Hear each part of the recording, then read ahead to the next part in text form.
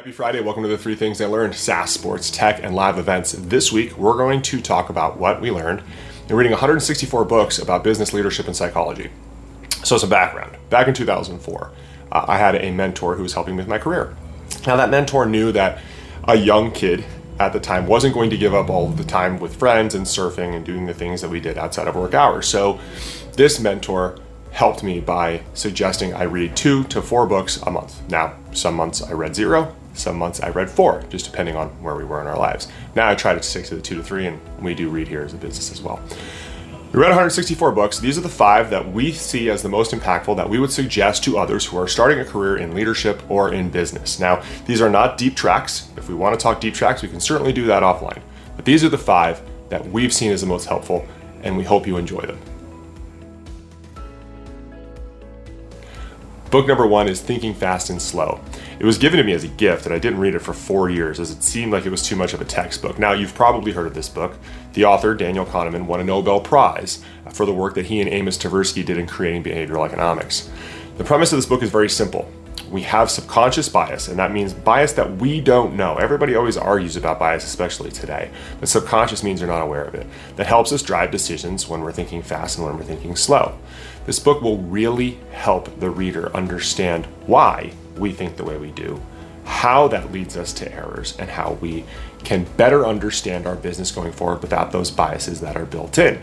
Now, if Thinking Fast and Slow reads too much like a textbook for the reader, there is another book called The Undoing Project by Michael Lewis, the writer of Moneyball and The Big Short, who tells the story of Kahneman and Tversky and how they built behavioral economics while also sprinkling in a lot of what one would learn in Thinking Fast and Slow.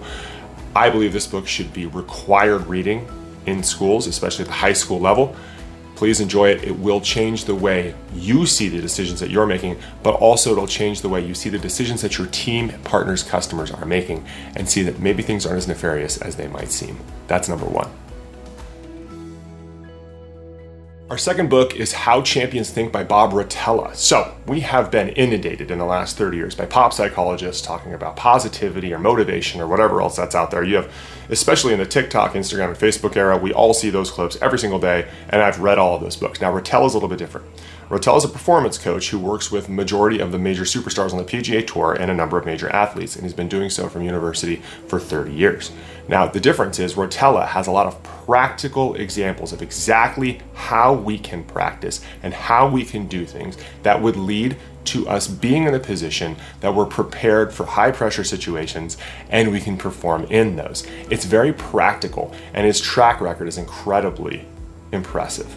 So the second book that we suggest, which is wildly popular with our revenue team here, is How Champions Think by Bob Rotella. Book number 3 is Emotional Agility by Susan David. You may recognize the name as she has a TED Talk that went viral a couple of years ago. Now, why I love this book is, again, there's a lot of pop psychology out there that talks about us being positive all the time and working with everybody in that way, and that's all great, and there are a lot of depth to that. Emotional agility is a little bit different. Susan gives us practical ways that we can work with our team and staff as we go through things in life, as we're agile through the different seasons of life. And you are going to go through this when you're leading a team. You're going to have people who go through grief. You're going to have people who go through loss, who go through exuberance, who go through a number of different things. And the idea is how we can bring those all together as a team and work. I had the opportunity to have lunch with Susan one time at one of these leadership conferences we went to, and her EQ is absolutely off the charts. I am so grateful for this book, and it is a must read for anybody that's going to lead a team that wants that team to be able to bring themselves to work in their career. That's Emotional Agility by Susan David.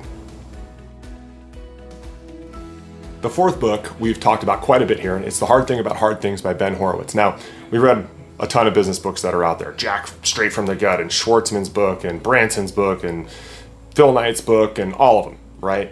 Now this book, The Hard Thing About Hard Things, is by far the most practical book we've read. Horowitz does a wonderful job of breaking down how one would address situations in businesses of all sizes. Now, we read this book, I think about 4 or 5 years after we started Ticket Manager. Had we read this book before we started Ticket Manager, we would have saved millions of dollars. And that's not hyperbole. We also would have saved ourselves a lot of heartache. I'm super thankful for Horowitz's book, and it is an absolute must read for anybody that's in a leadership position in a growth business or in entrepreneurship. That's The Hard Thing About Hard Things by Ben Horowitz. Finally, Influence by Robert Cialdini, written in 1984. It was not a hit when it first came out, and now it's risen to prominence. Influence is where the author breaks down the 6 principles of how one can influence somebody else. Now, when you read these principles, they come across as really obvious, right? You almost feel like I don't need to read the rest of this chapter, but then when you put the 6 of them together, you can see how they're weaponized in commerce, politics, business, and social circles around us in our world at all times. If you are leading a team, if you are trying to influence investors or customers or partners, this is an absolute must read. Stick with it through the whole book, because as you put those 6 things together, they make sense. Now, as an added bonus, there is one article which we've mentioned here a lot that we would highly suggest to any entrepreneur, and that's The Sure Thing by Malcolm Gladwell. He wrote it in 2010 for The New Yorker before he came to prominence in his authorship career about some of the books that he has out there. It is by far the best explanation of entrepreneurs and risk that I've read, and I very highly recommend it for anybody that is going into high growth leadership or entrepreneurship business.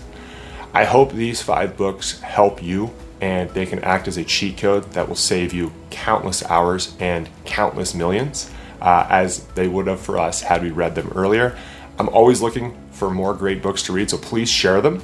And obviously, if you want to talk some of the deep tracks, we can do that too. That's it for this week on The 3 Things. We'll see everybody next week.